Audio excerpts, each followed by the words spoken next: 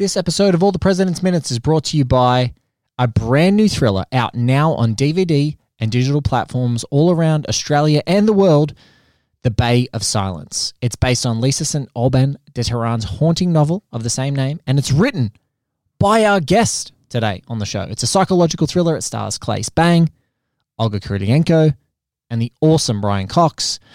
It's an international thriller in the tradition of films like Gone Girl or The Girl on the Train and Ask Questions. How well do you know your partner? Here's a little clip from the trailer. Please say yes.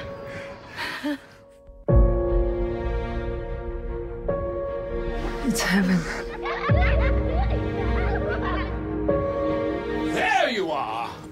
More radiant than ever. Oh my God. Still spoiling her, Milton. I am in a position to help financially. I can look after us. Don't be too proud, Will.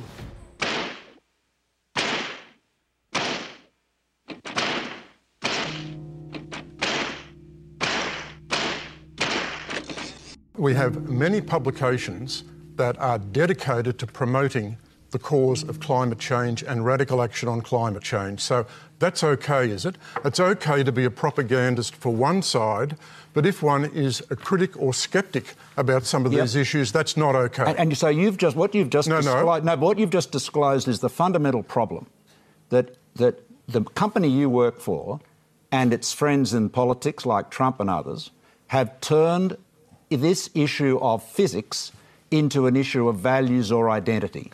Now, saying that you believe or disbelieve in global warming is like saying you believe or disbelieve in gravity. You've turned something that should be a question of engineering and economics into undiluted ideology and idiocy, and we are paying the price in delayed action to address global warming. And your employer, Paul, has got a huge share of the blame for this. It is a shocking legacy. Ladies and gentlemen, welcome to All the President's Minutes. I'm your host, Blake Howard.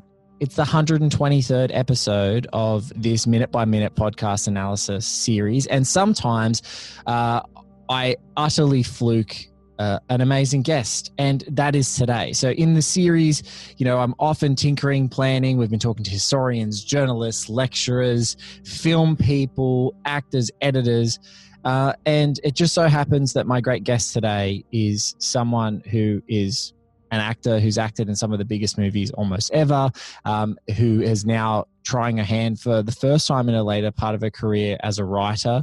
And it's just an absolute thrill to get to bring a craftsperson to talk about the craft of this movie. It is 123 minutes. That's more than 2 hours into this bad boy.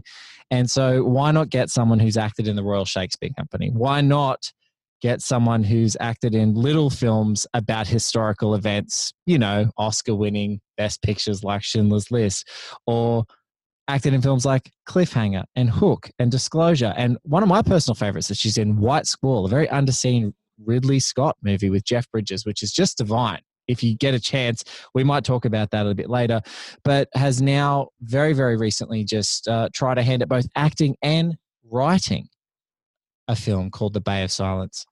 It's my distinct pleasure to welcome Caroline Goodall to All the President's Minutes. Caroline, thank you so much for making the time to be on the show. Oh, Blake, thank you so much for having me. This is really exciting. So, I've been deep diving on your resume and on your career, but I want to know, as an individual now, because you've had this international cosmopolitan career where you've worked in the States and you live and work overseas, and you've also spent some time in Oz.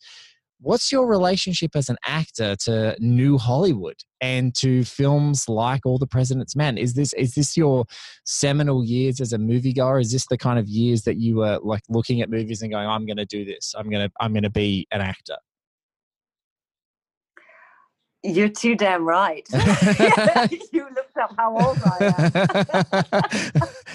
Can I just quickly shout out to all my wonderful family and friends in Australia, all the islands and the messengers in Sydney and in Melbourne, all my 31st cousins, all my aunts and uncles, and just say I am so sorry that I am not there with you. We can't have our red carpet moment with my film coming out, The Bay of Silence.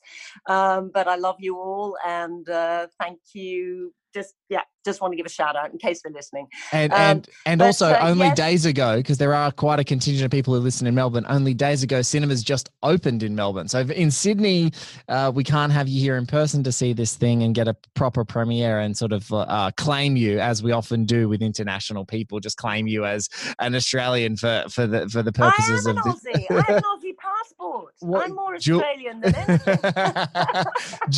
You keep that passport, right? New Zealand and Aussie passports are a very valuable thing these days. Exactly. But I said that. Yeah.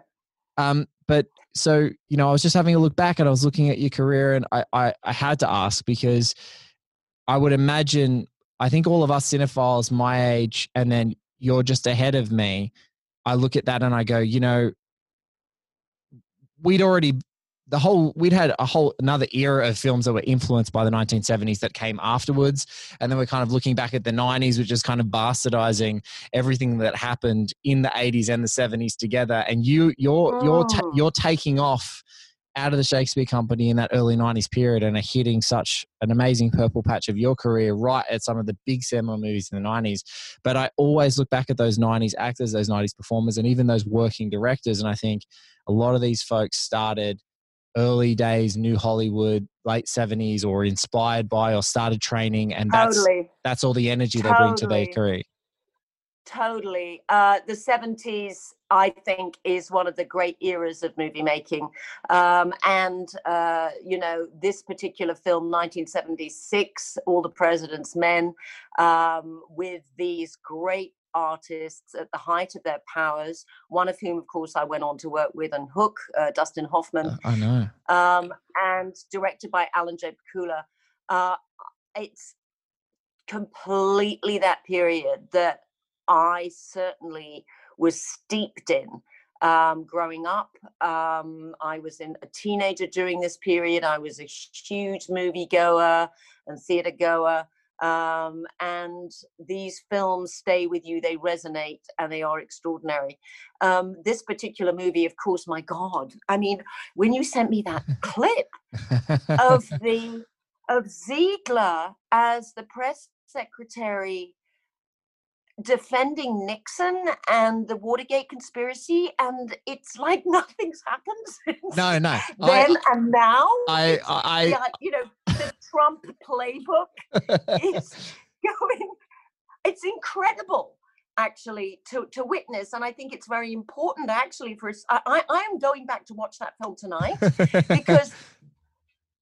because what we don't realize is that things are cyclic. And actually, exactly what they're doing now, they've learned from the past, and they're doubling down because they realize that, he should, maybe he shouldn't have actually resigned. But we always think that we're in the worst moment in history. Yes. That we're living through it now. And the only thing I can say with a bit of benefit of hindsight is there have been lots of worse moments in history. And to look back at that particular clip that you asked me to look at and compare it to now, it's just extraordinary, the parallels. And it makes me feel two things. It makes me feel both a little depressed that we haven't really got anywhere, but at the same time, also, it gives me a certain level of hope that regardless of the dark times that we think we're in, we as human beings do have the extraordinary capacity to be able to find the good, to find the compassion in ourselves, to look for the truth.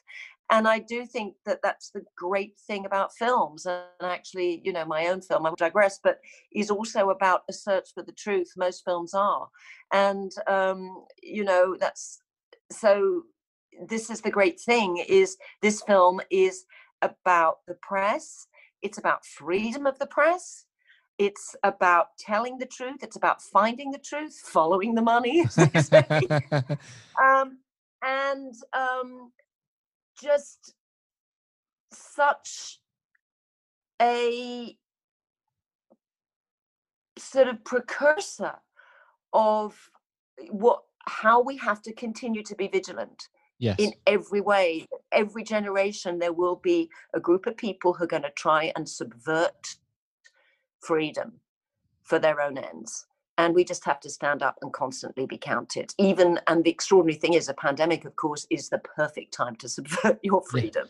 Yeah. And it's not, and artists and writers and, the media, whatever you want to call them, the fourth estate, who, yes, we do know can manipulate in the most terrible way, because there are two sides, of course, to the media. And, we know that Rupert Murdoch's got a lot to answer for. You being an Aussie, you essentially being an Aussie would know probably more intimately than anyone in our small country here, how influential that stranglehold can be. Oh, absolutely. But I'll tell you something else. My mother's a journalist. She was on the Sydney Sun before it became the Sun Herald. My father was a book distributor and newspaper distributor as well. And so actually the Maxwells and the Murdochs and that whole era and the Fairfaxes were people who were known pretty well to my parents. And of course, I heard a lot of stories growing up. I think it's only by slight default that I'm not a journalist. This is probably why the writing and the scribbling came in, because my mother was, a great writer. And books were just, it was, you can see behind me here, but your great home library is stacks on stacks on stacks behind you. There's a lot of Italian ones. Well, this is the thing. In preparation for the show, and as we're sort of ramping up to the finish line now, I've watched these scenes in and out of order many times now in preparation to talk to you. And literally today, because we're all doom scrolling on our Twitter feeds or on our news feeds, and you're just seeing the clips of, especially the whole not contesting the loss of the election stuff. And this Ziegler scene is like, you couldn't time it better to say, if there's one thing that the Republican Party seemed to learn from this period, is that Nixon's playbook is, we deny until it is literally too late, and until it is, no matter how bad we have to perjure ourselves, we're gonna deny everything because someone didn't have a testimony on that day in that way. But it doesn't matter. We're just gonna go hard in the paint. And you just see these journalists, and what's great in the following scenes, which we can slightly cheat on before we actually get to the moment to watch it together, I just go, thank God for some vigilance of going, Bradley's great phrase and obviously Jason Robards' delivery, fuck it, we'll stand by the boys. Like, there's just nothing more that you need than to go, no, we stand by our story. This is what it is. This is the facts. We're going to be vindicated. It's you guys who are actually lying. And it's insane. It's an insane film to watch this year and examine minute by minute this year, let me tell you. Yeah, it certainly is, isn't it? And of course, the other insane thing is that Bob Woodward has written 2 books on Trump, and Trump was very happy to talk to him about his playbook too. I mean, it's extraordinary thing about Trump is that he certainly doesn't even try to hide what he's doing. Say as a podcaster and someone who interviews someone, I'm so grateful for, like, oh great, can I get an hour? Oh yeah, you can have over an hour. They've got an hour and a half gap. You should be great, not a problem. Yeah. Trump gives 18 hours to Bob Woodward as a president and purges himself like daily while he's doing that. And he's like one of the greatest journalists in American history, just taking notes. All right, here we go. We're going to do this. Insanity. Totally is. So tell me how this works. So are we going to play this and we're going to talk through it as it goes? So because some people camera movement, absolutely, and the actors and choices of framing and all that stuff. Or what? I'm going to keep all this in because I guarantee you there's going to be new people listening when they see your name on this episode. So I'm going to say exactly that. Caroline right now and I are going to watch this minute together. Everyone who's listening along are purely going to listen to the minute, and then we're going to come back and we can unpack all of these wonderful choices. And the fact that this scene, which just hangs on this sensational bit of real life footage, archival footage, so many great performances in faces, in gestures, in scrunched up bodies, in framing. It's just a masterwork. So we're going to watch that 60 seconds right now. We're going to come back and talk about it. Time later at the White House, News Secretary Ronald Ziegler delivered a strong attack on the Washington Post. Why is the Post trying to do it? You have a man who's the editor of the Washington Post by the name of Ben Bradley. I think anyone who would want to honestly assess what his political persuasions are would I think, come to the conclusion quite quickly that he is not a supporter of President Nixon. I respect the free press. I don't respect the type of journalism, the shabby journalism that is being practiced by the Washington Post. All I know is that the story that ran this morning is incorrect and has been so stated as being incorrect by not only me, but by the individual whose secret grand jury testimony they based their story on. And that individual has denied that he ever so testified. No sooner had Ziegler finished than the president's campaign manager. There it is, Caroline. Okay. What a sensational 60 seconds to talk about. It really is, isn't it? Well, of course, we've spoken about the context of it and what it was about a little just prior to that. But of course, quick backtrack, Ziegler, who in fact seemed to be the only, he was one of the few who was loyal to Nixon right to the end. Yes. He was his press secretary. He had been, what I found interesting also was he didn't have a journalistic background, and most press secretaries did. And it was part of a push by Nixon to undermine the press by not having someone who was a journalist talking to other journalists. So he was outside of the media, which I think is really interesting. But in terms of the actual shooting of it, what I find really interesting, because it is only 60 seconds, and to kind of unpack 60 seconds of cuts is, but I mean, the great thing about Pakula is, number one, this is a handheld scene.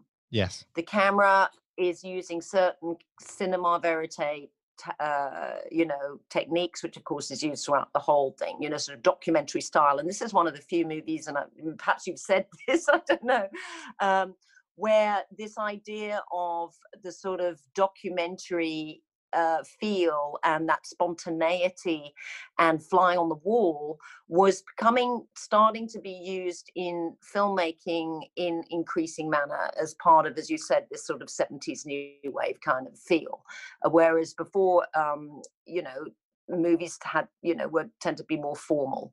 Yes. So there's this sort of lack of formalism. But what it does, of course, is it takes you right into the center of what's going on. You feel the emotions. Interesting close-up, you start on Robards. And then what you a move face. to the others. Amazing face. You start on their faces and you hear the beginning of the press conference, and then you go to the television, this wonderful old I miss it, Caroline. I want a button. Give me we had a TV in a spare room. I can't find the remote. I just want a button. I have to reach behind and unlock the damn thing. It's so frustrating. So much easier, isn't it? It really is. And then you go, so you've got, and he cuts, he doesn't he just goes big close up on Robards looking bit glum, then cut to another close up, then cut to the TV, and you just on this archive footage on the television, and then back to a 3, which is interesting, of the 3 main newsmen, just as Ziegler's saying he's undermining the press. He says shabby journalism. And they look at each other for a moment. But what's interesting is Pakula also has taken the temperature out of the room a bit, in that he's told them, basically, be very cool, be very calm. This is, you are professionals. This is a very shocking moment. But you can tell in the direction he's told the actors, don't give the shock for the audience. Let the audience feel the shock by listening and just by looking at your faces as you just kind of look at each other in disbelief, but without a huge amount of overt emotion. And a choice could have been that they would have just all gone, thrown pieces of paper up in the air and shouted at the screen. I mean, that's another way of doing it, shouting at the screen, saying, "You fucker, how could you, blah, blah, blah." But it wasn't. It's sort of done in this sort of silence. And of course, therefore, that's why it's just more effective, because they're letting us join in that scene and be the audience with the journalists there. And then you get that two-shot, of course, on Woodward and Bernstein, and they look at each other, and you can see that that's that turning point for them. Yes. They're not going back now. That is the turning point where they are going to double down themselves. I mean, what has just been laid in front of them is actually the gauntlet has just been thrown down. And I think what's interesting is that, in a way, it's sort of like a shootout of the OK Corral. On one side, through the TV, you've got Ziegler, who's coming out of you're in Italy. This is pure Sergio Leone. I can't believe that you said it, because I literally have it in my notes, because it's Robart is a Leone guy, face. It is a standoff, and it's so brilliant to hear. And I think I'm so grateful to talk to you about this scene in particular, because I think it's so great to get your insight to go, as an actor and now as a screenwriter and someone who's been on the stage, taking the temperature out of that room. It's kind of like that, that old silly cliche, and you've got kids, so you'll probably say it, I'm not mad, I'm disappointed, because that's this moment. Because like, you're expecting fury and you're like, Jesus, because you hear in just the preceding minute, we get the infamous Woodstein that's shouted through the cavernous newsroom. They're all the way at the other end. They walk all the way through to witness this moment, and they don't get a dressing down live.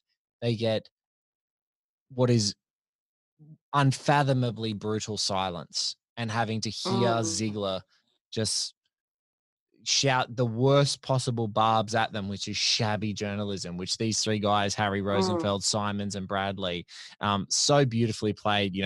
Balsam and Jack Warden, both in 12 Angry Men, which is just giving a whole, different cinematic legacy and energy to the scene too. But they're there, disappointed. And both the guys look bitterly disappointed in themselves as they're continuing to watch in that final twofer. As you said, it's just, this is why I do projects like this, because the great movies do not have a second, not a minute wasted. And this could totally have been another scene, but like you said, such a power to take the temperature out of the movie right before the climax, take the temperature out and make you dwell in their disappointment. It's so true. But I think this is the great thing when you analyze films, and why we can go and see great films over and over again, because each scene is a 3-act structure. Yes. It doesn't matter how short a scene is. It's still got a beginning, a middle, and an end. And of course, a film has a beginning, a middle, and an end. And so there's all those little 3-act structures that then go into a larger sequence. It's got a 3-act structure that then is packed into a larger sequence with a 3-act structure. And that is something that the writer and the director and the actors always have to keep in the back of their mind. What is the pace of a scene as well, and where does it fit in the whole of the story that you're telling? And I think this is also one of the things why I actually love feature films. And I know that we're so into long form television at the moment and talking about this renaissance in writing and TV, but I can hold a film in my head. Yes. I can hold that story in my head and I can go back to it and I can think about it. The issue I have with long form television, when you've got these huge arcs of storylines and also inevitable multi-character storylines that have to happen because you've got 10 episodes to fill plus another 5 seasons, yes. Is that I can't hold those stories in my head so well. I so enjoy them while I'm watching them. I'm absolutely obsessed. And when you get that seconds and it's ticking away and that you think, oh God, I have to watch the next episode and it's 2:00 in the morning. But there is something for all of us filmmakers about making feature films that is just really compelling and satisfying about telling a story in a 3-act structure with a beginning, a middle, and an end that we can encompass in our heads. And The Bay of Silence for me is also like that. People said, and I just think, yes, but and when you talk about the 70s, what's interesting is that, of course, at the same time, you've got Nick Rogue. Yes. You've got, Peter Weir. Peter Weir. Yes. Peter Weir. I mean, you've got the whole burgeoning of the new Australian film industry as well at that moment as well, which is coming through thanks to a bit of grant funding, might I say. But the thing about Bay as well is that when we were talking about the look, we actually wanted to have that retro 70s sort of feel about it. Yes. We looked at the work of Nick Rogue. I mean, I do think, Don't Look Now definitely was an inspiration for the feel of the piece, as well as Polanski and as well as Hitchcock. But in terms of just the design, the shooting style that Guido van Gennep and Paula wanted to adopt, which, they looked at Bad Timing, for example, and we used anamorphic lenses, and those shots where you might have a close-up but someone's in the sort of corner of a screen and there's some sort of black or blank on the other side, the dark, because also that helps to a certain extent with suspense and with mystery. But it's a cinematic language that is a little bit more formal, even though at the time, then it wasn't formal. But now what we have, but it's the bridge. It's the bridge, I think, that you're talking about, which is going. It's going. There is this, and in Presidents, and I think in Bay, there is like stringent formalism for some parts of it, which make it so, it plays to those enigmatic qualities, and you go to the car park scenes. There's nothing more formalist than the car park scene, or a house, a creepy seaside house on a French hill. Like there's nothing, as in Bay. There's these creepy moments that are really stringently formalist, but then that there is really another gothic. Really gothic, and then there's other energy, and I think that it's the ability to make whatever that tone is, that it seems totally plausible and seamless to go from, a romantic, beautiful, picturesque into fearful, gothic, scary, like those moments. And I just want to reiterate something for you that you said I think is so powerful as well, is I'm so like you with cinema. I have so many friends that go, do you want to watch this series? It's great. I go, how many? The first thing I say, because I'm just ruthless, I go, how many episodes is it? And they're like, oh, it's 24 episodes a season. They're 45 minutes each. There's 6 seasons. And I go, there is no way in hell I'm watching one even episode. Like I go, do you know how many films I could watch? Do you know how many great films I haven't seen? Like there's like lists of curated, amazing, long lists of great films. I'm like, you would never catch me dead watching all of that. Like it's just not going to happen. And that's why I think, another one of my friends of the show who's an author and a screenwriter, Jordan Harper, he says, Blake, I love a tight 90. And that's exactly what Bay of Silence is. I love a tight 90-minute movie. A tight 90? Tight 90. Get in, he goes, get in, get out. I want you to tell me a story. I want really effective, lean storytelling. I want to be entertained or moved or creeped out or, affected by a script. And then I want to get out of there. And you just can't do that with a 7-year commitment to a Game of Thrones. You can't do that. And that's my thing is I don't know. I find something so rewarding in great films and just really efficient storytelling. There's a definite art to that than, the more languid pieces that you get to go as long as you like and there's no boundaries.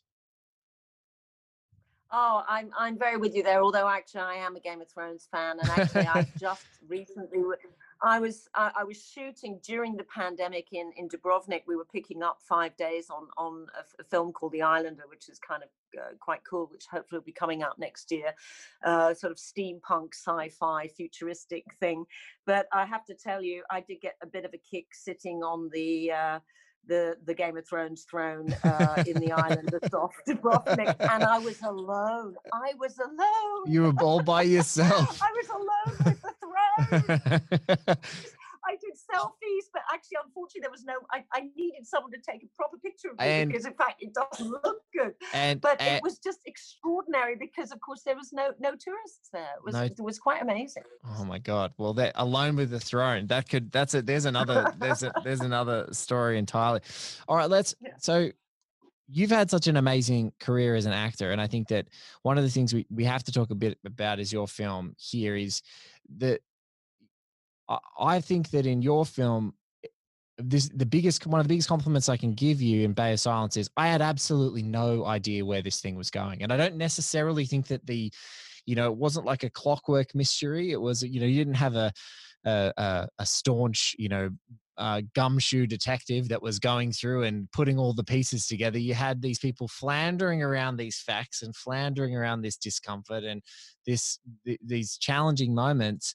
But I found it really amazing to be completely and utterly shocked by the movie without spoiling. Because I don't want to spoil anything. I just want to say that I was shocked and I was affected, and it was just an incredible piece. And so I have to ask, it's one of your first adaptations. How did the book, which I understand is drastically different from the film, how did it all happen? How did this happen for you?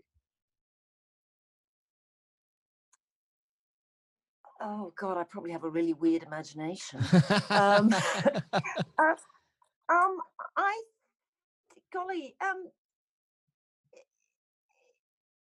I think I came at it from the point of view, as I said, of wanting to write a mystery thriller, and I really do like those movies from the 70s, The Don't Look Nows and The Vanishing. They were really two great inspirations for me, but partly because their themes are very similar. You've got the death of a child in Don't Look Now, and in The Vanishing, you've got a man who goes looking for his girlfriend who's disappeared into thin air.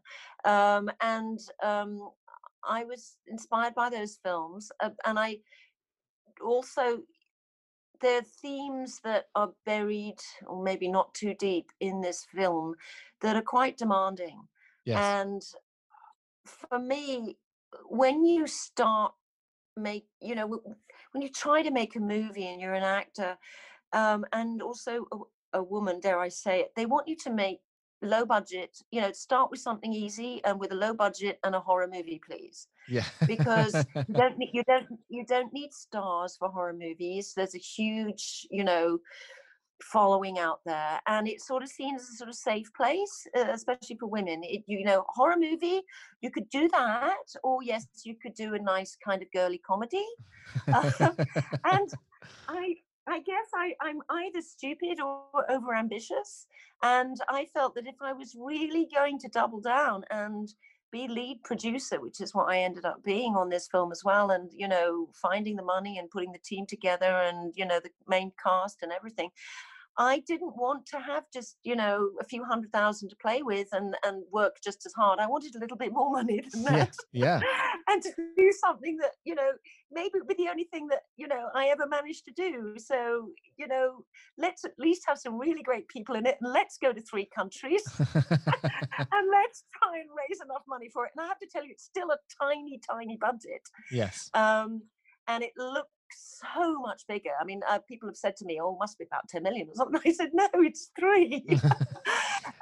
So I take my hat off to, Paola and Guido for that as well, for, really being able to shoot in such a short period of time and, really make it work, and not compromise themselves. But yes, I mean, going back, I just thought, if I'm going to tell a story, I do want it to be about something. I don't want it to be a slasher horror, and I don't necessarily want to flag the end to everybody, who the baddie is. But I did want a feel that within all this, in the same way as a Polanski movie, I mean, if you think of Chinatown is actually about sexual abuse and incest. Absolutely. But we think of Chinatown with that great William Goldman script as being about water and kind of like a sort of police thriller with Jack Nicholson being really good. Yeah. We forget, you know, that Houston, the brilliant, you know, Houston plays.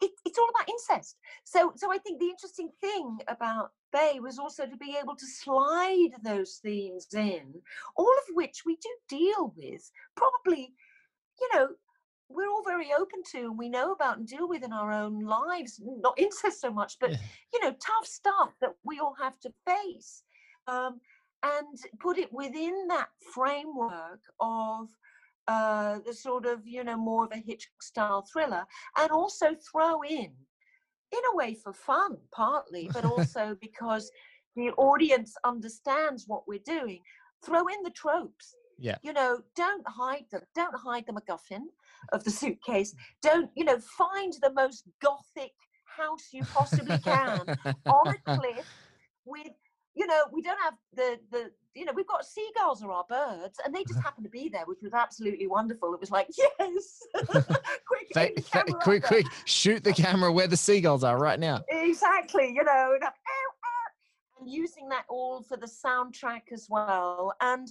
casting actors who actually do look like classic archetypes. As well. I mean, you could put all three of those into those actors into a Hitchcock film, and you know, make it black and white, put a hat on them, and my God, there they are. They're Rosalind Russell and they're Jimmy Stewart, and you know, they're John Huston. So I think that was the important thing as well, is to have actors who are able to be those archetypes, but also be deeply contemporary as well. Yeah. So because that is what we need from our actors. We need very, very, you know, we're used to modern acting. We're used to total kind of naturalness, but at the same time, I like a bit of formalism, as you said too. So there was a lot of balancing going on, and discussions about how to make that work. As well, and also in terms of the production design, and then you just kind of hope that all of that work goes in there and might be picked up, but not necessarily, it doesn't matter, but that it's got a kind of coherent whole on its own. And yes, you know, the A and B plot do kind of collide, and there is a lot of going on, and there are red herrings, and I'm glad that you couldn't figure out in a way. And you know, perhaps we could have been a bit clearer about things, but that wasn't a criticism. It was more like, I think, you know, you were talking about Chinatown. There's a really great book called The Big Goodbye I've mentioned a couple of times on this show, which is it's a terrific book that charts the life of Polanski, the life of Robert Towne, the writer, the life of Jack Nicholson, and oh my God, his name escapes me. He was the producer at Paramount. Anyway, I'm gonna forget his name. I'm gonna look it up while we're talking. But it talks about all of those guys and the inspirations that they all brought to bear. So with Nicholson and Towne, it was a deep relationship. Towne was writing about this exactly cyclical worst time in the world, inherent corruption of Los Angeles through the prism of water in the 1930s. Because oh God, did I say William Goldman script? You said Goldman. Yes, sorry, you said Goldman. Towne, Robert Towne. Towne.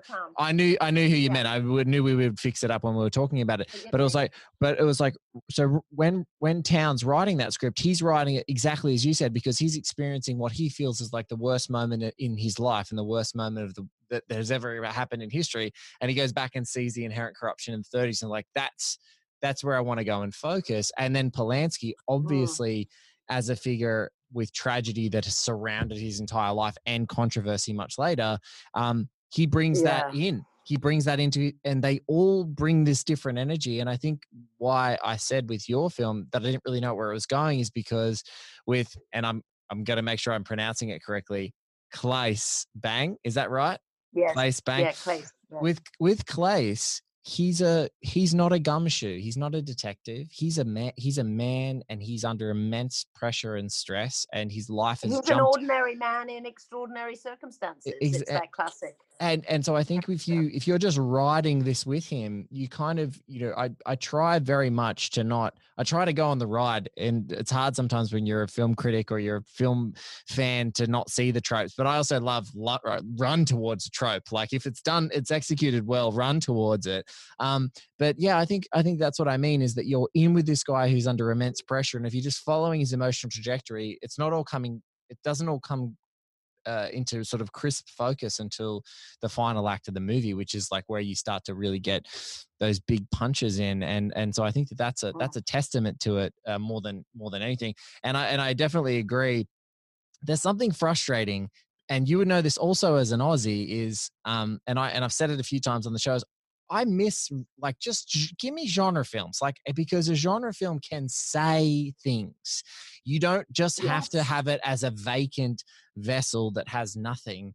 You can really say things. And if you're making like a horrific movie and it's a very moody Nicholas Roeg inspired, early Polanski riff, about modern times, you can really play with some dark themes that feel very prescient and very real. And so for me, I'm like, this is the perfect kind of movie. Like, let's make 20 more of these. No more TV shows, Netflix, for a year. You can't make any more. I want 50 movies like this from every country in the world, because it's like they're just short and sharp. And so that's kind of where I'm saying is like, I don't think genre is a dirty word. I kind of like, the business is the business, which is great to get the insight from you. But in my mind, I think, let 20 more great female filmmakers such as yourself and Paula get together and just make disturbing, horrific movies together, and we can watch them and enjoy them.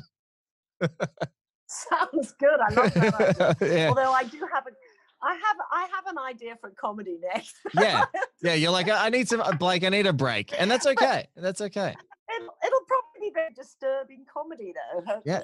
I mean, I often find, the weird thing is people say, why does, and I think so interesting. And I've met so many kind of people who seem to be generally kind of quite happy and outgoing, but they really love dark stuff. Yeah. And it's just one of those things. And like, often dark, moody people, they're the ones who are kind of writing the comedies and, Yeah. Well, most comedians are really depressive. Yeah, absolutely. I mean, the next project that we're doing as a minute by minute project, or as an extensive deep dive, is Zodiac, because I just can't get enough of it. It's one of my favorite films, Fincher's Zodiac. The Zodiac Killer? The Zodiac Killer, Fincher's film from 2007, starring one of the stars of your movie, Brian Cox, as well. So that's one. But again, extremely dark movie in the grand scheme of things. You know what? When you do that, we'll have to ring Brian up, and he's going to have to do 60 seconds. I'm gonna call you. If that's a promise. Definitely. I think the listeners are here. But yeah, so I look, it's been immensely amazing to talk to you about this 60 seconds of movie. Wow. And a huge congratulations on the film. And obviously now it's totally unconventional. It's going to go around on VOD, and it might get some theaters in Sydney, and the whole world is different. But more movies like this, and congratulations on the film, and just thank you for your insight and your craft. And I think people are going to get a real kick out of hearing you talk about craft so deeply on the show. Oh, well, thank you. And I just want to say, I'm sad that, me and my family can't have our red carpet moment. We did get a small opening in the United States, which was really great. And we had our opening actually at the Shanghai International Film Festival, was our main festival opening that was, kind of good. But then after, it was just like the pandemic's just kind of stopped everything short. I will say, though, that this film, I think, is going to be absolutely okay on, the smaller screen. I've even seen it on the phone because I wanted to see how it stood up. And I was actually, I thought, wow, actually that works. It's fine. So from that point of view, even though we did use anamorphic lenses and it looks incredible on the big screen, and the grade it's just amazing, and the sound is so good. It also can be viewed, because it is a character piece.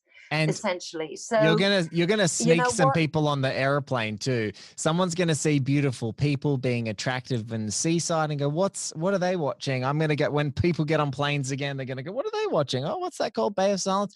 That sounds tell like it you might be fun. something. It sounds like it might be fun, and you'll turn it on and it will absolutely shake people to the core and disturb people. And that's the best possible thing.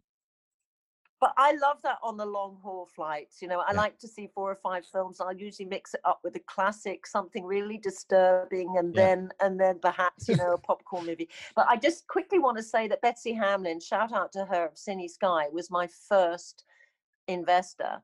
She bought the film for Blinds because I happen to know her, and she's an old mate up the hill. And I said, could you read the script? And she said, this is not normally something for an airline, because actually it's a little disturbing, and we try and stay away from, anything to do with child death or anything like that.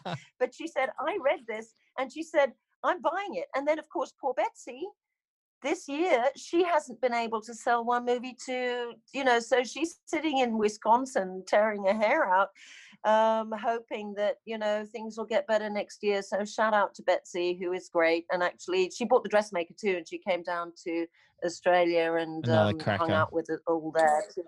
So they're all filmmakers, these distributors as well. And, we often give them a bad time and a hard run because, yes, they do, want their money, but they live or die by films. We all do, and theatre, of course. That's desperate. So I'm just so glad Australia's been so smart coming out of lockdown.